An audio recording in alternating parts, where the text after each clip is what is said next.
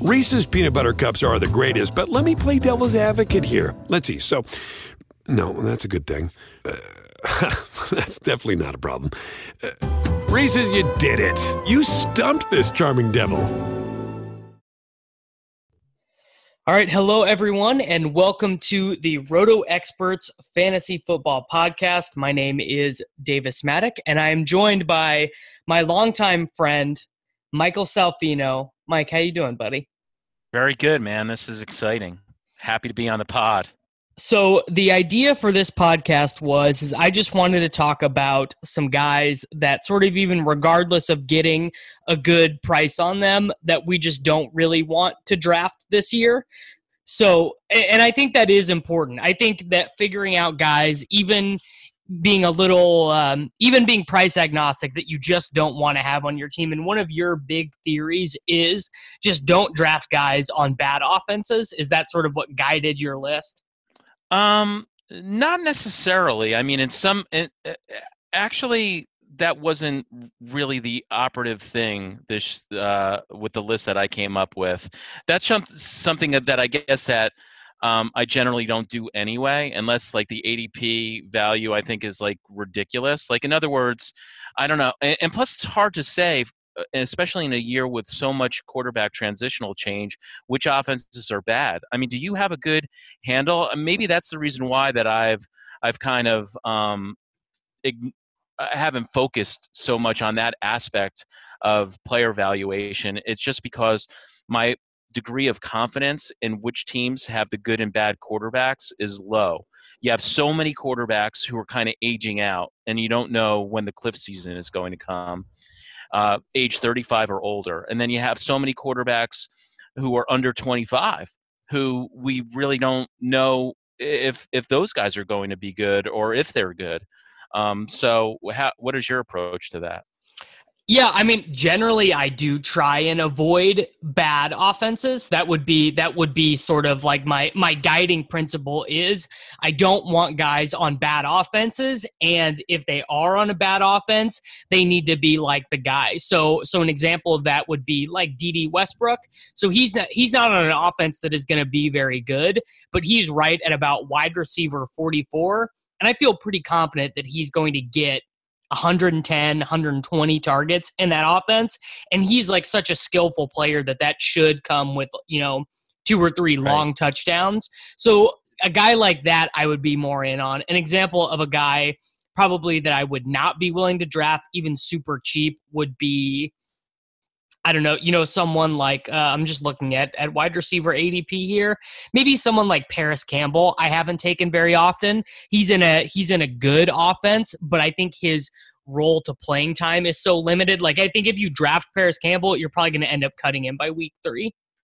Yeah, like he might be a good guy to actually pick up off waivers in the second half of the season if you see a role evolving. But I agree with you. He's the classic example of a guy who may end up being viewed as a decent pick at ADP, but the trick is it's very unlikely that the person who drafts him at ADP, even if he pops as the season progresses a little bit and offers some explosiveness and sort of, in a hybrid role where maybe he's going to be getting carries from scrimmage as well, it's going to be very unlikely that original owner actually holds him through all of what are probably going to be empty weeks in the first half of the season.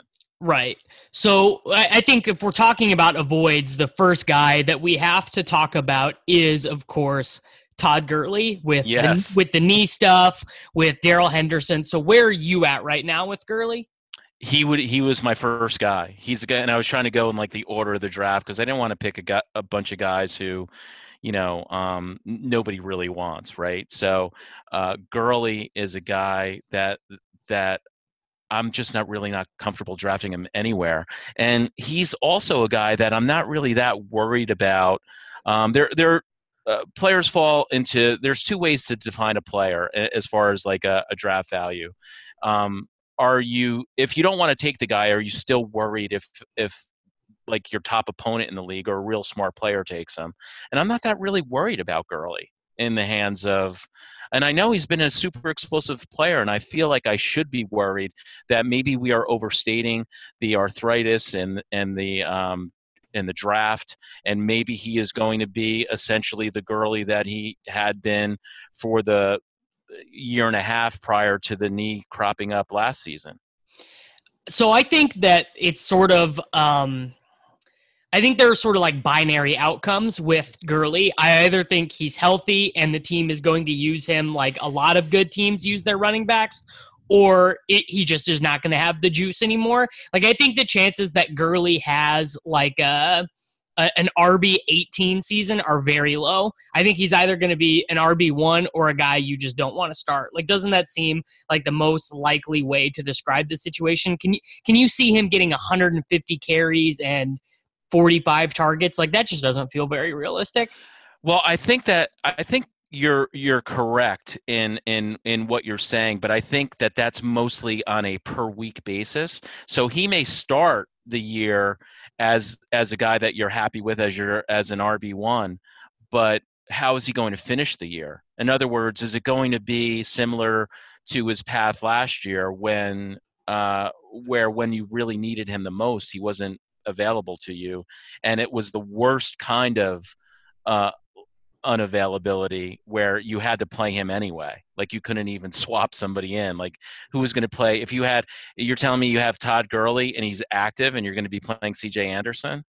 Yeah, I mean, he really did put you in a difficult spot. And there's also a chance that Darrell Henderson's ADP ends up looking hilarious, right? Like if Gurley is just Gurley the way they used him last year, Henderson is very unlikely to pay off in the 7th or 8th round. Somebody put the over-under. I wish I could remember who it was, but it was a very clever question. They said 149 touches. It was my Roto Experts companion, Anthony Amico, who tweeted this. And what was amazing was I came into the poll late, and I just wanted to see the results, so I voted. It was exactly 50-50. So that's when you know you have a really good over-under. But I was uncomfortable either way on that, to be honest with you. So I would probably, with the way that I've been drafting Gurley, like, I've just been avoiding him even in the 2nd round. And the 3rd round, I think, is where you really have the decision with Gurley, because at that point you probably have 2 players that you really like. And you're probably, if you have 2 guys you really like, you're probably thinking, okay, in the 3rd round, do I want to take Leonard Fournette? No, I probably would rather have Gurley. Do I want to take Derrick Henry? Like, I think that range is where you actually have a decision on. But he's never going to last that long, though. Would you agree? I mean, I would say that maybe there's like a less than 10% chance that he lasts past the early 2nd round. He's really starting to slip in the the competitive best balls. Oh, I could see that. Yeah. That's interesting. I wonder if it would be different for people who are drafting in just like an annual league where I think in those casual leagues, I think he's much more likely to be something like a 2nd round pick. Like, it's hard for me to imagine in a casual league him going significantly later than that. And that may not be a product of the degree of expertise of the players in the league. It could be just a function of the ability to make transactions, and you figure if something goes wrong, you can figure out a plan B, or maybe you could even draft Gurley knowing that you'll just handcuff him. Yeah. And I'm usually against handcuffs, but this is a case where the handcuff makes a tremendous amount of sense. Yeah, definitely. I would agree with that. So going a little bit further down the list, I wanted to know what you had on Derrick Henry, because I think much like Gurley, I think his ADP is either way too high or way too low. Because if he plays like he did for the first 12 weeks last year, RB17 is way too high. If they put Lewis back on the bench, RB17 is way too low. If I had assurances they would use him like they used him the last 4 weeks, I would take him over Mac. I would take him over Aaron Jones. I would take him over Fournette, and I would maybe even start to think about taking him over like Chubb or Dalvin Cook. he was like off of my radar completely. I just was not going to take him. Then I looked at his stats after somebody in the best ball of death drafted him in the at the turn at the second and third round turn, and I was like, really, Henry?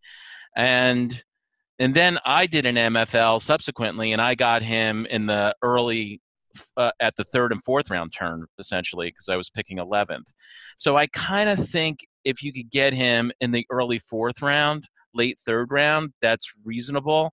I'm really not comfortable pushing him up into the the turn in the second and third rounds. So to me, he's more of a top 40 player and not a top 30 player. Yeah, that makes sense. So who's the first guy that you have on your list as an avoid? You know, I hate picking on Melvin Gordon, but like I am yards focused, and I know that Gordon has the touchdown secret sauce in this San Diego, well, I guess Los Angeles offense. But maybe not with Hunter Henry back, right? Yeah, exactly. And the thing is, he's underrated injury prone because he suffers his injuries at a point of the season where we don't notice them that much. His owners certainly notice them when he's not available to them in the playoffs, but he doesn't have the reputation of being somebody who's injury prone. But the other thing, in addition to that saving him games where if the same injuries had occurred earlier, he would be flagged for that. What's unavoidable is he's got a lot of wear and tear on his body. He had microfracture surgery after his rookie year. He's had a variety of knee injuries. He's only been over 1,000 yards 1 year. Am I correct with that? Like, I think that's like an amazing bit of trivia with Melvin Gordon in an era where 1,000 yards isn't even a big deal. He's only cracked 1,000 yards once. I'm fact checking you real quick. Wow, that is true. So he's had over 1,000 combo yards more times, but only 1,000 rushing yards once. And this is, I'm interested in your take on this because philosophically for me, like I definitely want my running back to be involved in the passing game, but I want a really high bettable floor and rushing yardage as well. Like I think that's sort of the bread and butter, and the other things are the gravy. Like definitely you want the goal line touchdowns. Definitely you would like a guy who's very much involved in the passing game, since those touches are so much more valuable than rushes. But I really do like a very high and confident projectable level of rushing yards to start a running back ADP in the top 6. And I just can't get there with Gordon. I have not taken him yet. Maybe I've taken him once or twice. I would have to go look in my best balls, but I know for a fact that I probably have opted to start going for wide receivers there. And like in my overall rankings, I have like Hopkins, Michael Thomas, Odell Beckham, and Smith-Schuster all over him. Like for me, I do think that Saquon, Elliott, McCaffrey, and Kamara are the top tier. Actually, probably put David Johnson in there as well, and then the tier with Gordon. Le'Veon Bell, James Conner, Joe Mixon, then that tier starts. And I of that tier, I like Bell and Mixon. Mixon just because of his great ability and the fact that he probably is going to have very good market share in that offense in both rushing and receiving. And I like Bell just because I think we're kind of underrating the Jets offense a little bit, and it's not as much of a drag, I think, on his expected value as the market believes. Man, I don't know. I am undecided on Le'Veon Bell. I know, of course, that you're very high on the Jets. My concerns are not with Darnold, actually. My concerns are pretty much all related to Gase and the pace of that offense. That's very reasonable. The pace of the offense is probably something that's just part of his DNA. Although you would like to see maybe the quarterback has a little bit of a role in that. Like if he could just, process things more quickly, maybe the team doesn't have to take as much time, looking at the defense at the line of scrimmage and either getting in or out of an audible. I'm not sure about that. I don't know if that I don't know if that's a function necessarily of coaching or of quarterback. It's like when they say, oh, this quarterback, the Gase system throws a lot of underneath passes and a lot of passes short of the sticks, like one of the highest percentages in the league. Is that Gase, or is that, his quarterbacks? Yeah, I don't know. I mean, I think probably a big part of it is Gase. Like, it seems like other than the Peyton Manning year, his offenses were very slow. Right. But he does have the experience in the Peyton Manning year. So, maybe he's confident with Darnold, but I think that is a very legitimate. I'm not quite sure Darnold is at that level yet. Maybe he'll get there, but I'm pretty sure he's not there yet. No, but what I mean is maybe he has the confidence in Darnold to put more on his plate and to not, try to slow things down a little bit. Yeah. All right. Who's the next guy on your list? This is similar to Gordon, Jarvis Landry, man. Like I'm out. I mean, I just can't see it. He doesn't. Once Mayfield became the starter last year and Kitchens took over the offense, Landry was kind of like an afterthought. I mean, he was just like a guy. And he's not a good bet for yardage. And I just don't know really what the target floor is. Like, I'm a little bit worried about Beckham for the same reason. Like, I don't know how it's going to shake out. On paper, it would seem like Landry's role is going to maybe be amplified because he's going to be the easier targeted player on most plays if you assume that defenses are going to focus mostly on Beckham. So, I mean, I could see a scenario where it's just so easy to throw to Landry that he ends up with more targets than Beckham, but he's been relatively inefficient. His yardage is never good. I mean, can you project him for 1,000 receiving yards even? He might be close. I'll go pull up our projections right now. I'm assuming he's probably lower than that. The issue to me is that Landry's efficiency decreases when his average depth of target goes up. And I'm really expecting Beckham to get a lion's share of the targets, right? Like, I don't think that this is going to be a scenario where Jarvis Landry walks into 160 targets again. Yeah, the Duke Johnson situation could help Landry and the wide receivers in general because, if he's going to be traded or not on the team, then I don't think that they're going to really have a top-end receiving option in the passing game. I'm not saying that Chubb can't actually, he'll get catches. I don't think he's, Alfred Morris, but I just can't. I can't see them emphasizing him in the passing game by design. So that maybe will help the receivers because the market share last year, once they made the coaching change, was pretty unfriendly for wide receivers. It was not a heavily targeted wide receiver passing offense with Kitchens. So the projection that we have for Landry is 96 targets, 757 yards, and 4.5 receiving touchdowns. Oh my God! And that's like with giving him, I think, like maybe like an 18% market share of the offense. And smart guys are happily targeting him in like the 6th round. I've seen him go in the 5th round.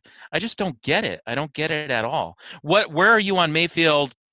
Pass attempts, he was only at like a 525 pace with Kitchens, and they were 5-3. If you assume that they're going to win 10 games, game script is not going to be his friend in terms of passing attempts, and they have a really good back and running game, and they have presumably an offensive play caller who wants to run the ball. So I think that's where there's huge variance in projections, and I'm curious as to where you are on Mayfield. So we have 554 passing attempts for Mayfield, 31.9 passing touchdowns, 4,434 yards. We're giving a lot of credence to Freddie Kitchens and but more so Todd Monken. Monken made that offense in Tampa Bay last year with Ryan Fitzpatrick and Jameis Winston the third best. That was like an all-time YPA offense there. Right. And I think Mayfield is better than both of those guys. And it's kind of fascinating that, and it's concerning if you're somebody who's betting on Jameis Winston in that offense, which in the Tampa Bay offense with Arians, who's also similar to Monken, like a downfield thrower. It's very alarming that Fitzpatrick was so much better in YPA. Like, I don't know if there's ever been two quarterbacks in NFL history who have a similar sample of pass attempts who had that much variance on the same team in the same offense. I mean, 2 yards of YPA is enormous. You never see that.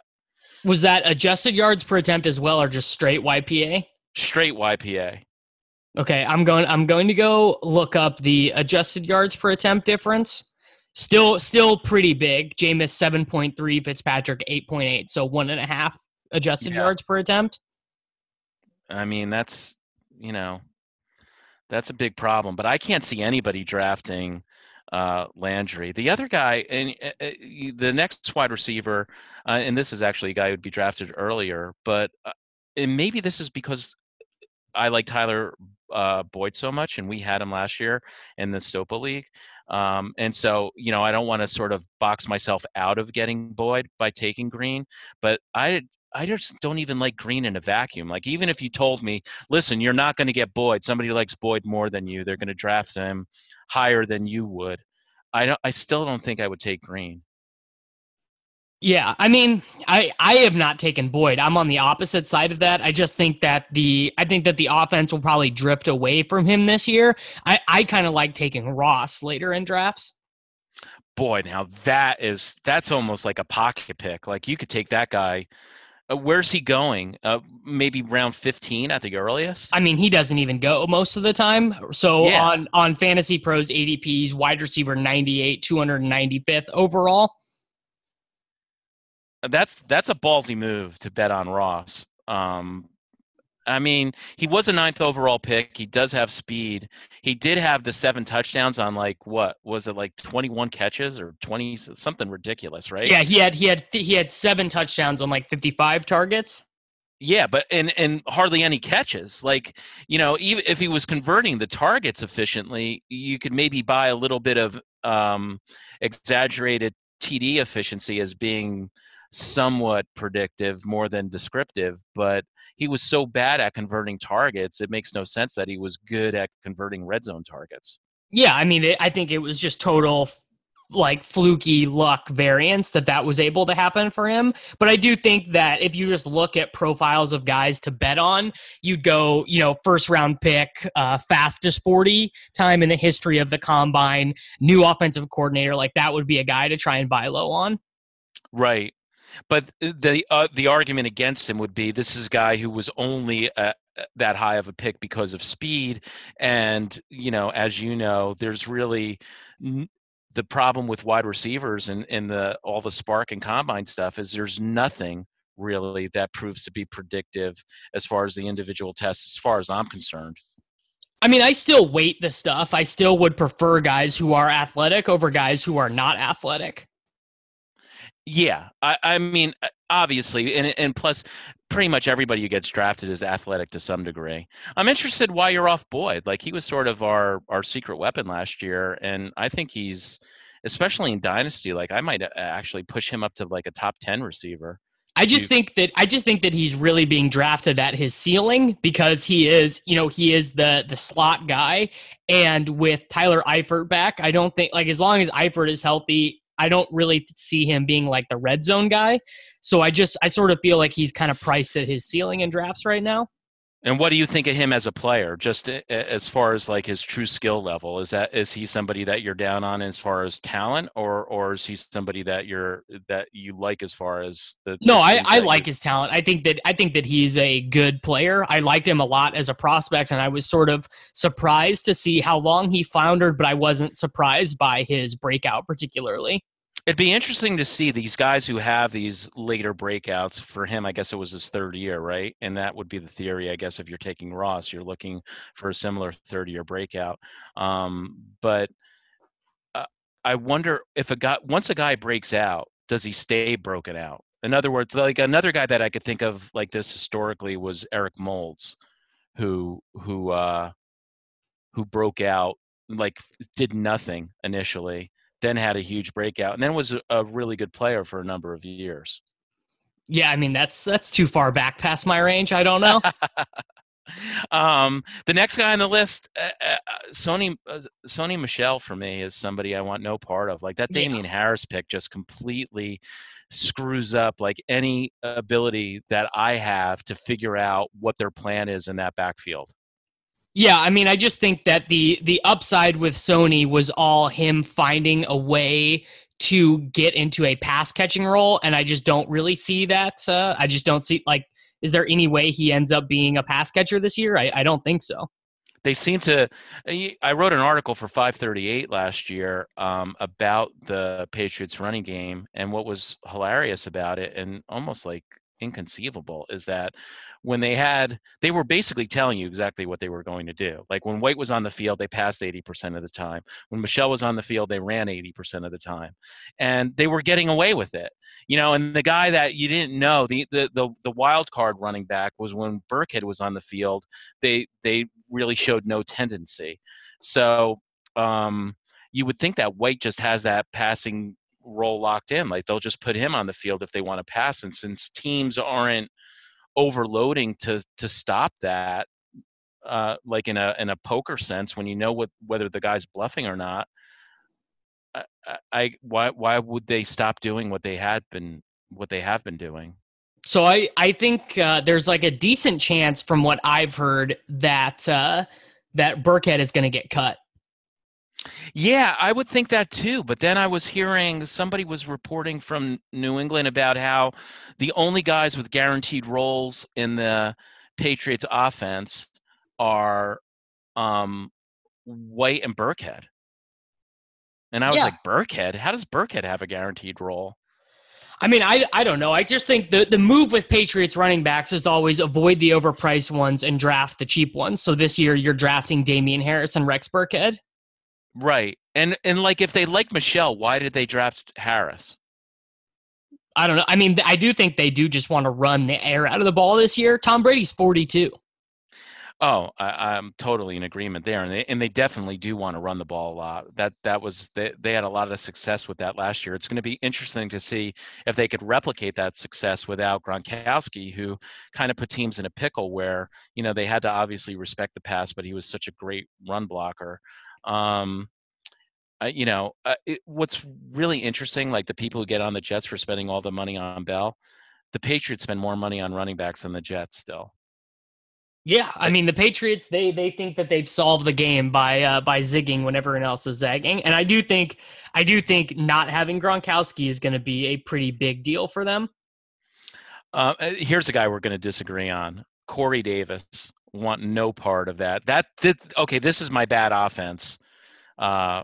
And bad quarterback. I just have no faith in Mariota. Like I kind of like Mariota periodically when he's healthy, but the thing about Mariota that nobody factors in is YPA is great, or good at least usually, and that's usually the set that I look at the most. But boy, his sack rate, sacks are largely a quarterback stat in my opinion, and when you get sacked at the rate that he gets sacked at.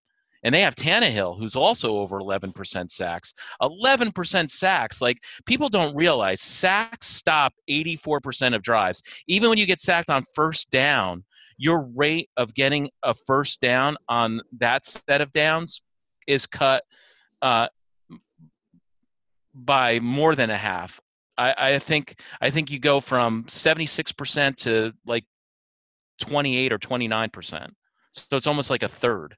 Just the ability to just get another first down on that drive. That's how crushing and drive killing sacks are. Yeah, we do disagree on this one. Not that I am a Corey Davis backer, but I do think that when Mariota's in there, the offense should theoretically be like, maybe kind of close to league average. And I like a lot of their pass catchers. I thought the A.J. Brown selection was pretty good. They'll have Delaney Walker back. Jonnu Smith is another one of those like athletic prospect type of guys.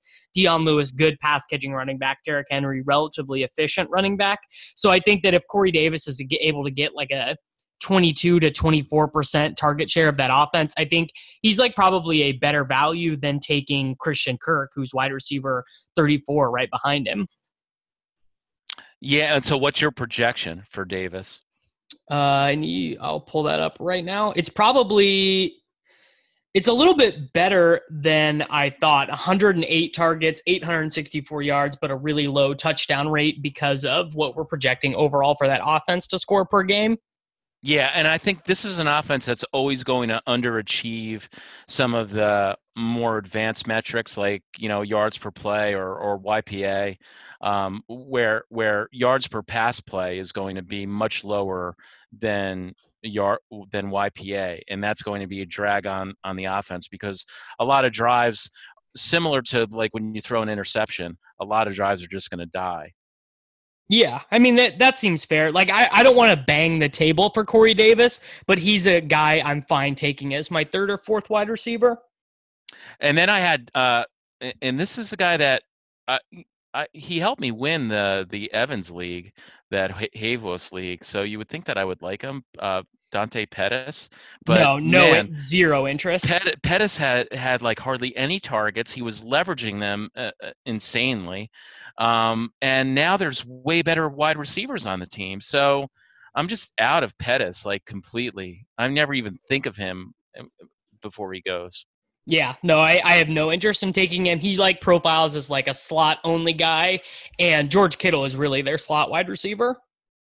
Yeah, and plus now they got through the draft they got Samuel, right? So and the other guy, the Jalen Hurd. the Hurd, who's like sort of like a hybrid, right? They don't know if he's a running back or a wide receiver. He could be a little bit of both, but he's 6'4". Like, how could a guy that tall get the ball from scrimmage? But I don't know what they're going to do with Hurd.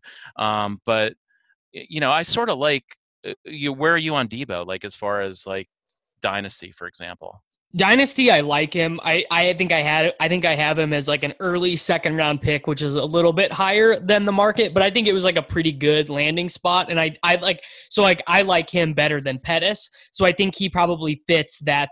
Like, he can play on the outside too. So I think he's probably just like a better fit for all that weird stuff that Shanahan likes to run, especially as long as they don't have a real wide receiver one. They have Kittle and then a bunch of guys. Plus, I remember, when we were team tall wide receiver, then we kind of both realized that it was more team big wide receiver. Well, they changed the rules on us, right? Like, big wide receiver used to be the way to go, and then they changed the rules on how you could defend guys, and then slot, like smaller, quicker slot guys became what you wanted. But don't you want bigger bodied guys too? Like, he's kind of a big bodied guy, like sort of like he's built more like an Anquan Bolden, isn't he? Yeah. He like looks like a running back. Like, he's 6 feet tall, but he's 215 pounds. So your model still likes that, right? Like, you like that kind of body mass as a wide receiver, just for the ability to kind of like box out and contest a little bit, right? Yeah, I still like guys with some physicality. Like, that's still going to project well for me. The next guy's a running back. I can't imagine that you'd be in on him. I'm amazed that he even gets drafted at all, but I guess you have to. But LaShawn McCoy, like, yeah, no, haven't taken him yet and won't. The circus has left town, man. So how are you playing the Buffalo running game? Because the thing about it is there's a lot of opportunity there. Because, as you know, when you have a guy that can threaten, the containment for read option fakes, that just opens up the running game so much. It should add 0.5 to 1.0 yards per carry to a back versus what he would gain in a more standard offense. So I think that's a real fertile rushing offense. So how are you playing the Buffalo running game? Are you like Yeldon, or are you looking at what is Devin Singletary? Yeldon is the guy that I have taken, but I think that that just might just be one of those headache backfields where you just don't like any of them, or none of them end up being great. Well, or it could just be like attrition, because Yeldon can never stay healthy even in a limited role. McCoy is always hurt, and he's on the circus has left town, right, for McCoy. So it could almost be like by default that you would take Singletary. Like maybe he'll just be the last man standing by like week 5. Yeah, no, I mean and Yeldon is like a good pass catcher, right? So like he has that over Singletary, and I just don't even know if they'll play McCoy. Like McCoy just might not make the team. Yeah, to me that would be the least surprising of the quote unquote surprising cuts in the late summer would be if the Bills just cut McCoy. Yeah, would not be surprising. So some other later-ish guys that I'm just not taking at all. Carlos Hyde, no real interest for me. I don't see it. Why exactly? I just think it's clearly Damian Williams' backfield, and Hyde is like in the best balls. Hyde goes in like the 9th round. I know he goes like he's like a real player, which he's not. What do you think of they drafted somebody, right? Yeah, like in the 6th round? Darwin Thompson, who a lot of like scout guys like. He's like Chris Thompson, isn't he? Yeah, basically. Maybe weighs a little bit more. That could be a real valuable role. Like that could be a very sneaky. I wrote an article for The Athletic where I write fantasy about how there's like 0-0 running backs this year. Like in other words, those guys that were just like, oh, it's Chris Thompson. You could get him in like the 9th round. Like who are those guys? It just doesn't seem like there are the textbook zero running back was always, hey, he's the receiving back and he'll get a few carries, but if there's an injury, his role will elevate into something really valuable. So there are like 4 guys. There's Ito Smith, Jalen Samuels, Nyheim Hines, and I think still Giovanni Bernard.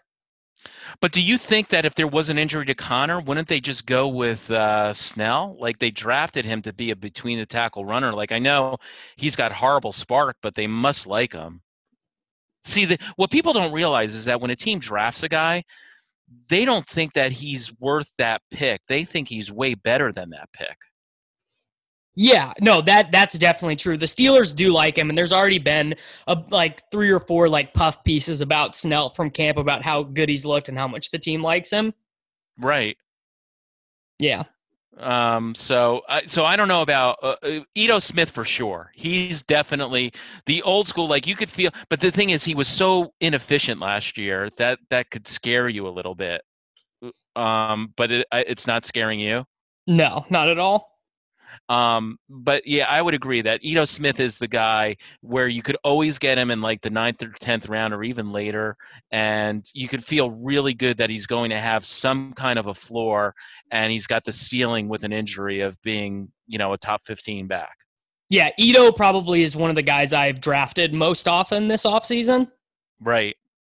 Like he feels like a lock to me.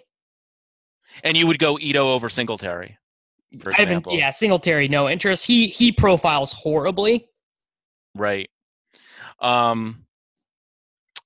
Here's a guy that we both have liked in the past, and we've both owned him in the Stopa League, but I'm sorry, I'm out. Emmanuel Sanders. Like I can't. No, completely done. Haven't taken him at all. I take Hamilton a lot.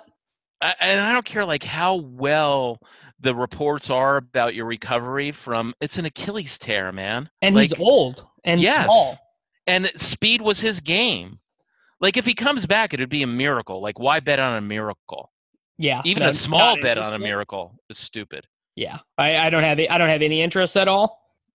And this guy burned me and maybe you last year, but I can't believe anybody takes Adrian Peterson. Like seriously, I would not take Peterson at the end of like a 14-team auction for $1. I would find a better option. I've probably taken him in a couple best balls, but I don't really like him. I guess more just I'm not really in on Geis. I think Geis is probably like fool's gold. Yeah. And then both the running backs are the Redskins only draft running backs who have bad knees. It seems like don't they have everybody in their backfield has had a major knee surgery? Is that true? Thompson, Peterson, Geis, yeah, they've all torn their ACL. Love, right? Love, yeah, he tore his ACL as well. Yeah, like catastrophically, some of these injuries as well. So that's weird. That's funny, isn't it? The Redskins, man, you know, they're in their own world over there. But that was pretty much it as far as the guys. I am more of a It's never the player, it's the price kind of a Right. guy. Yeah. But these are guys that seriously, like, even if I think that they're sliding a little bit, I would probably think of something else. Like Gordon, say Gordon slid, Bell was off the board, and Gordon's there with like the 10th pick. I think I still might take Hopkins. Yeah, the guys that I'm more firm about not taking are like guys who just don't have any ceiling, like later on in the draft. Like, what is Emmanuel Sanders' ceiling at this point? Like, I just don't see it with him. Exactly. That's the mistake that people make in those middle, even starting in the middle rounds, but definitely in the late rounds. You want to be drafting ceilings because you got to figure the churn rate of those guys, the base rate of churning those guys, and obviously it's different in best ball, so maybe there's a different strategy. But No, if your later round picks in best ball, you really want to be targeting upside because theoretically, by the time you're making your 14th, 15th, 16th picks, you should have a bunch of solid guys. So you want to be looking for guys who can win the league for you, not give you 8 points. So a guy like that for me that I take in almost all the best balls is Funchess, who like everybody hates. He's still young. He's on a team that just cannot stop throwing touchdown passes. They're like designed to throw touchdown passes. Luck is extremely prolific in that regard. And he's a red zone guy. He's never been with a quarterback, in my opinion, who, can really create wide receiver value or receiving value from nothing. And I don't know. I know that he's not a guy who pops off the chart in any way as far as his physical traits, but he does have size. Yeah, I like Funchess. A guy I've taken late a lot are the Buffalo guys, John Brown and Robert Foster, because I'm pretty certain they'll both have, they'll each have weeks of long touchdowns. Absolutely. That's the only thing Allen can do. Yeah, so those are like examples. And then I actually am more likely to draft handcuff running backs in best ball than I am in standard because, if Dalvin Cook goes down, Alex Madison, boom, RB1. Oh, I love Madison, man. And that's why here, Cook is a guy I can see drafting him though. So I do respect the talent, but I think he is not suffering any consequence as of yet for his inability to stay healthy through his first 2 seasons. Yeah, and it will come eventually. His backup last year, Latavius, I mean, he's fine, but Madison has younger, fresher legs. And if you look at the and everybody looks good on the YouTube videos, right? But this guy's got some moves. He's not strictly a power runner. He does have that physicality to his game, but he can also make guys miss in space. Well, you got to take into account the fact that he wasn't even playing, like the Boise State's in the Mountain West, right? Right. So he was not playing anyone who was any good? Yeah, no. Yeah. All right. Well, I think that'll do it for the players that we are thinking about avoiding this year, at least at their current cost. Tell people about what you have going on over at The Athletic, Mike. So, fantasy baseball and fantasy football, I write a few columns a week, but now they're the football column that I usually write on Fridays, even in the off season, those are being held for the draft kit that's going to be coming out. So they're gonna hit you with like 100 articles all at once. It's like an incredible team of writers at The Athletic. Like you get a ridiculous amount of content. And I also am still writing periodically for the Wall Street Journal and 538. And I also do this is kind of cool, byline. But I already have all that byline sort of juice for the resume, but so this is something that's just like a labor of love. But I write the backs of the baseball cards, and I also did a set of tennis cards for Topps, which is like that is cool, a childhood dream come true. Yeah, that is really cool. All right, well, everyone, make sure to check out Mike's stuff on The Athletic and at 538, and we will be back next week.